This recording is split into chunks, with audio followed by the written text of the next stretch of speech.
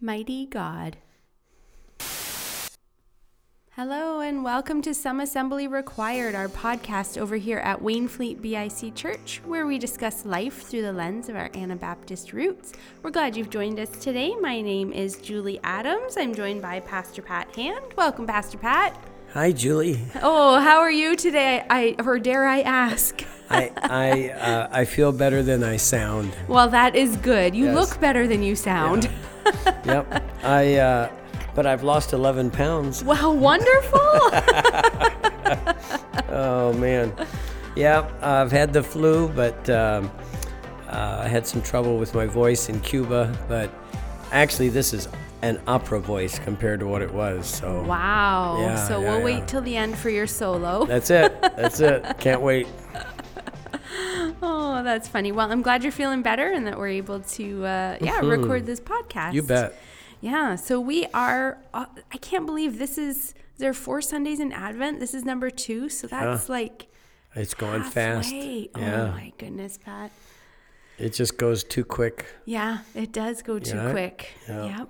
And December is always a fast month anyway. Yes, it is. And then you get through the Advent season. You're halfway through it, and yeah, it's just the way it is. It's flying by. The new year will be here before we know it. Yes, it will. And so it's been fun to look at Isaiah chapter 9 and to just, we see this scripture on Christmas cards all the time. Yes. And I think being able to look at it in the context that Isaiah gave it, and then for us to think about his first coming, wow, this is pretty cool stuff. Yeah. How long ago was Isaiah written? How long before Jesus' birth, I should say? Isaiah was written about 1,500 years. No, I'm sorry, that's not right. 800 years before Jesus' birth. Wow. And Isaiah was in the prophet business for about 60 years. And he worked with all these different Jewish kings, principally Judah. And he worked with scoundrels and he worked with really godly kings. So he did both. And so he tried to get King Ahaz, who was a very wicked king, he tried to get him to let God show him what was going to happen. Ahaz didn't want to hear any of that. And so finally, Isaiah says, well, I got news for you. For unto us a child is born, unto us a son is given. The government's going to rest on his shoulders. He'll be called Wonderful, Counselor, Mighty God, Everlasting Father, Prince of Peace. And Ahaz didn't want to hear that. No. And so this was 800 years before Jesus was born in Bethlehem. And so he's trying to give Judah hope. It was not what Ahaz wanted to hear. And so That would have been scary for a king, a ruler, to hear those words. I bet he was probably angry and scared. The government will rest on his shoulders. What does that even mean to a wicked king? Right. I bet he was pretty scared. yeah, I imagine he was. I'm sure he kind of saw it as a threat to his power base, Yeah. And but he didn't want to hear anything about God. He goes to the Assyrians and asks for their help against Israel. And so the Assyrians pull a fast one, and they begin attacking Judah, who they were supposed to have been defending. So Ahaz, he just was not having fun. And it was his own fault, It usually is, isn't it? It Sometimes? usually is. And so Isaiah is giving hope to Judah and Israel too, but to Judah, because of the line of David, the Messiah was going to come through Ahaz's line, because he was from David's family. So, this story, Isaiah is saying these are the characteristics of the Messiah, and Renee talked about it last week on Wonderful Counselor. Yeah. And then we looked at Mighty God yesterday. And then we'll look at Everlasting Father. I just finished that message last night, and Nice. man, it's just fascinating. Yeah. Stay tuned. And then Prince of Peace. So it's these are all things used to describe the Messiah, right? And then Isaiah tells us in chapter 7 that a virgin would conceive and that this baby would be born.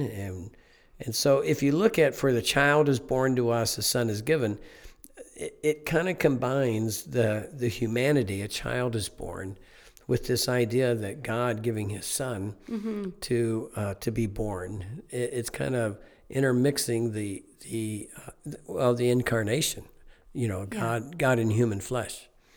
So, and so we see that in chapter 7 and then chapter 9. And then in chapter 53, we see that the Messiah, how he would be punished, tortured, crucified, all of that. So Isaiah is giving us a lot of foretelling of history that was 800 years away. Wow. And how long, when did Isaiah die? Did he wouldn't have lived to see any of this? Nope, he would not have lived to see any of it. I'm not sure that he even understood it. Yeah. In the same way that we do, looking back on it. Yeah, well, often that's the case, right? It's 2020, hindsight's 2020. Right, and certainly with prophecy, I think that's really true, right? Yeah. But, he's sharing, trying to give hope to these folks, and he talks about how Emmanuel would be born, and which literally means with us is God, Yeah, I remember that from last Christmas. Yes. When you and Carol shared about that. Yep, that's right. And that, so Isaiah is trying to tell the Jews, he's trying to tell them hope was coming, a king was coming, and that he would bring with him good news. He would also be the one who pays our sin debt. Yeah. And Isaiah is just so full of all of that. Isaiah chapter 11 is another one, talking about this branch that would grow up in a stump, and that had to do with Jesus. Yeah. Is there anything in Isaiah that hasn't happened yet? Well, that's a great question. I would say probably not, because Isaiah was foretelling the first coming of Jesus. It's not really about his second coming. Yeah. It's about his first coming, being born in Bethlehem. Yeah, great question. Yeah. I always think that's kind of interesting, and how you don't see it until it's happened, that this prophecy has come true, because who knows what they thought back then. Yeah. Exactly. Yeah. Yeah. So the theme of Sunday was mighty God. Yeah. What does mighty mean? Yeah, this idea of mighty God, it means this idea of a God with no limits. He's mighty. And I really love that, because Isaiah's message can be condensed into a virgin was going to give birth to a son, and he would be known as God with us, and this child that was to be born, this son that was to be given, would be called the mighty God. That would be his characteristics. He'd be the everlasting Father, the Prince of Peace. So Isaiah is speaking about all of that, and then we see in Luke chapter 1, we see it fulfilled. When the angel comes to Mary and lets her know that which is going to be born from her is the Messiah, and that he would reign one day with no end, and that God's kingdom would be forever then. Yeah. And so, this is pretty heavy stuff. Yeah. That sometimes we just don't give the attention to at Christmas. But the mighty God is this little baby being born in Bethlehem. It doesn't compute very well. No, it doesn't. That's quite is it a juxtaposition? Is that what it's called? Yeah, English it's a juxtaposition. Majors? Right. And so you have this idea of this mighty God who was going to come at just the right time. Yep. And would be born in a miraculous way, but not a royal way. He's born in a barn or a cave. Yeah, and laid in a manger. Laid in a manger. So this is not how you think Isaiah is going to unfold, right? No. Unto us a child is born, a son is given, the government will be upon his shoulder. Yeah. Well, in Bethlehem, this young 15 probably year old girl giving birth, and the baby laying in under straw. Yeah. Wow, that's kind of crazy when you think about it. It is very crazy. Right? So, but he certainly proves himself to be mighty God in his teachings and the miracles that he did, and being resurrected after a horrendous death, and then of his teaching us that not only did I come the first time, but I'm going to come back a second time. And where I am, I'm going to gather you to me. And wow, only a mighty God could do that. Yes. Right? Mm-hmm. And I think sometimes, I was really thinking about this because we've, Carol's in Ohio with her parents, and it's just been one of those kind of weeks. They've lost all of their night help, and so Carol's had to stay longer and help out at night and all this. And so I found myself right in the midst of working on this message, no less. I found myself saying, oh my gosh, what are we going to do? There's no hope here. Carol's going to never get to come home, and we're never going to find people this time of year. And this is going on forever. It is. It's going time. on forever. Yeah. And so a little bit of a pity party last week. Yep. And so, but then I'm reminded that, you know what? The mighty God knows about what we need. Yep.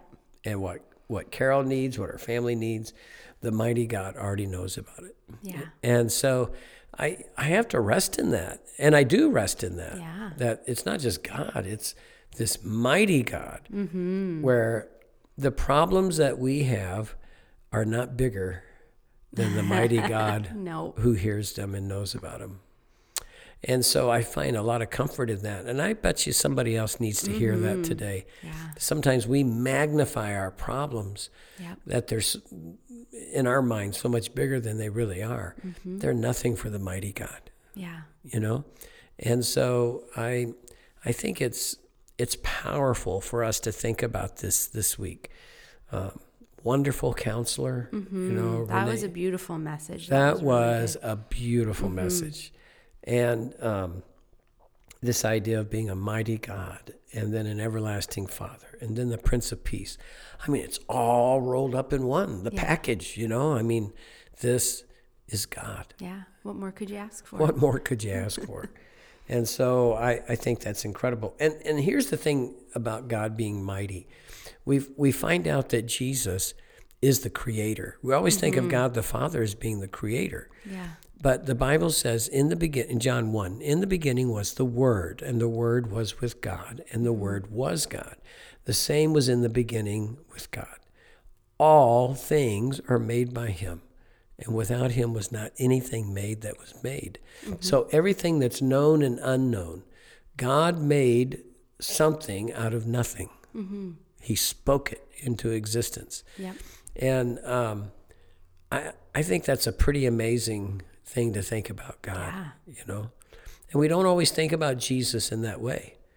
No, that he was there with God during creation. Yeah. And especially when it goes on to say, let us make God in our image. Let us make God make man in our image. Yeah. Sorry, yes, make man. I know what you meant. You knew what I meant. Yeah, I think so. And if you read the book of Colossians, chapter 1 is just an amazing chapter. But it says that Christ is the visible image of the invisible God. That's a pretty picture. It is. Yeah. And that he existed before anything was created and is supreme over all creation. In fact, he says he made all things, and all things, and by him all things consist. So not only did he make creation, he keeps creation going. So I think only a mighty God could do that. Yeah. And then we found out he's the head of the church. And we certainly have been taught that. But when you think about it, this servant leader, Jesus, who became obedient unto death, this mighty God who became obedient unto death, even the death of the cross. And I think that's just really a beautiful aspect that Jesus limited himself and became obedient unto a death that had to happen on our behalf. Yeah. So I think that only a mighty God could do that. Yeah. Right? Oh, absolutely. Yeah. And then we talked about how the time is in his control. I don't know, man. This is always a very strange concept, time, because, and as you were mentioning, at some point you mentioned it, that God always was and he always will be. Mm-hmm. So like what was going on before he created the world? Yeah. Our minds I can't wrap my mind around it. Like, how long was it? And we always want to measure it, right? And how many years, how many months, and we have countdowns for everything, and. We do. Everything about our lives are centered around a calendar or a watch, right? Yeah. And so time is something that we all contend with, except for God. God is not hampered by the dimension of time. Yeah. You've heard people have heard me say that God has one foot in the past, he stands over the present, and another foot in the future at the same time. So there's never a time, whether it's present or past or future, that God won't be there. Mm-hmm. Now that will boggle your mind. That is pretty mighty. Yeah. And this idea that heaven, people says, well, I'll praise the Lord for 10 million years, Yeah. And I get it. I get where that comes from. But the fact is, I think the moment we go to heaven, I think time ceases. Yeah. It's not needed there. No. There's no darkness in heaven. The daylight is there. Will we need to rest? Probably not, because we won't have these bodies that need rest. That's right. Rest is not something that will be needed, other than the idea of rest where you get to be with family and friends, and that type of thing. But I don't think time is something that we worry about in heaven. Mm-hmm. We worry about time. How long's this podcast, or what time I got to be somewhere, or any of those things. I think that comes to an end in eternity. Yeah. We'll talk a little bit about that with the everlasting Father. But he's in control. He's always been. Yeah. Just think, there's never been a time when there wasn't God. And he'll always be. Gives me a headache. Yeah. It gives me a headache to try to understand that type of perpetuity. Yeah. I don't get it. I don't get it either. And that's okay. But I believe it. Yes. And I think that is one of those mysterious things that when we get there, we'll be like, I feel like we're going to get there and all these light bulbs are going to go on in our heads. We'll be like, yeah, there we go. Well, it's like our little kids. They don't understand every decision we make for them. They don't understand every conversation they overhear with a parent, right? And I think it's that way with God. Our little finite minds are just incapable of understanding the infinite. Yep. But we better believe it, though. Yeah. Right? Yeah, because it's true. It is. Mm-hmm. It is. Mm. Peter talked about in 2 Peter, he said, 1 day with the Lord is as 1,000 years, and 1,000 years is 1 day.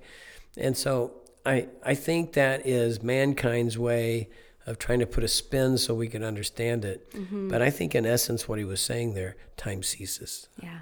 Feels like vacation time. Like, you ever go on vacation and all of a sudden you're just relaxing somewhere and you're like, oh, I'm hungry. What time is it? Yeah. Oh, man. Exactly. Well, off we go to have a snack. And then you go back and you're just sitting there and it just, you don't have anywhere to be, anywhere to go, no There's pressure. There's nothing on a wristwatch that dictates what you got to do. Yeah. Right? Yeah. And I think those that are in heaven, I think when we get to heaven, I think it will feel like a matter of seconds that we were apart from one another. Long on our part, but not like your daddy. Yeah, I know. You'll turn around and he'll turn around and it's just a matter of seconds that he's been there. Mm-hmm. And so I think that's a beautiful thought, actually. Yeah. And, it is comforting to know that those in heaven don't miss us the same way that we miss them. That's a comfort. And there is comfort in knowing that it'll be like a long lost friend. You haven't seen them in a while and just pick up where you left off. Yeah. in different circumstances. But, It's truly just an interruption. We don't say goodbye. We just say, see you later. That's right. Right? Yeah. So I think as we learn these things about God, that he's never late. Mm-hmm. He's always on time. He feels late to us sometimes. Absolutely. Doesn't he? He does.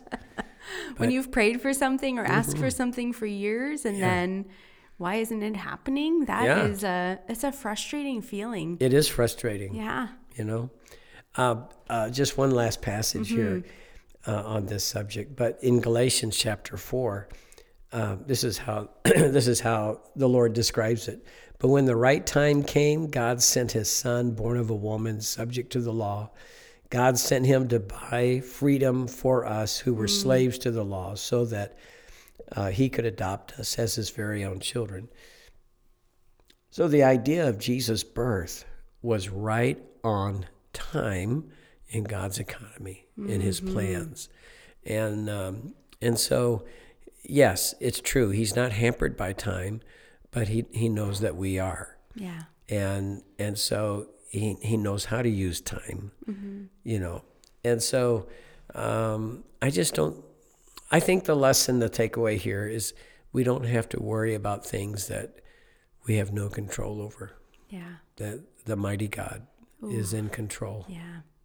That's a good reminder, especially during a busy season. Yeah. Christmas is full of joy and happiness, and it should be, but there's also an element of stress and there is a lot of worry and things like that. So it's nice to know that we've got someone we can give it to who is mightier than us. And we're building up through the Advent to the message on Christmas Sunday talks about Jesus' second coming, how that we live in this perpetual Advent. Yeah, anticipation of his first birth, and now we have the second anticipation of his coming again. And that basically we're perpetual Adventers, that we're constantly living in light of Jesus' first coming and looking for his second coming. Yeah. And we have the mighty God who's got that all under control.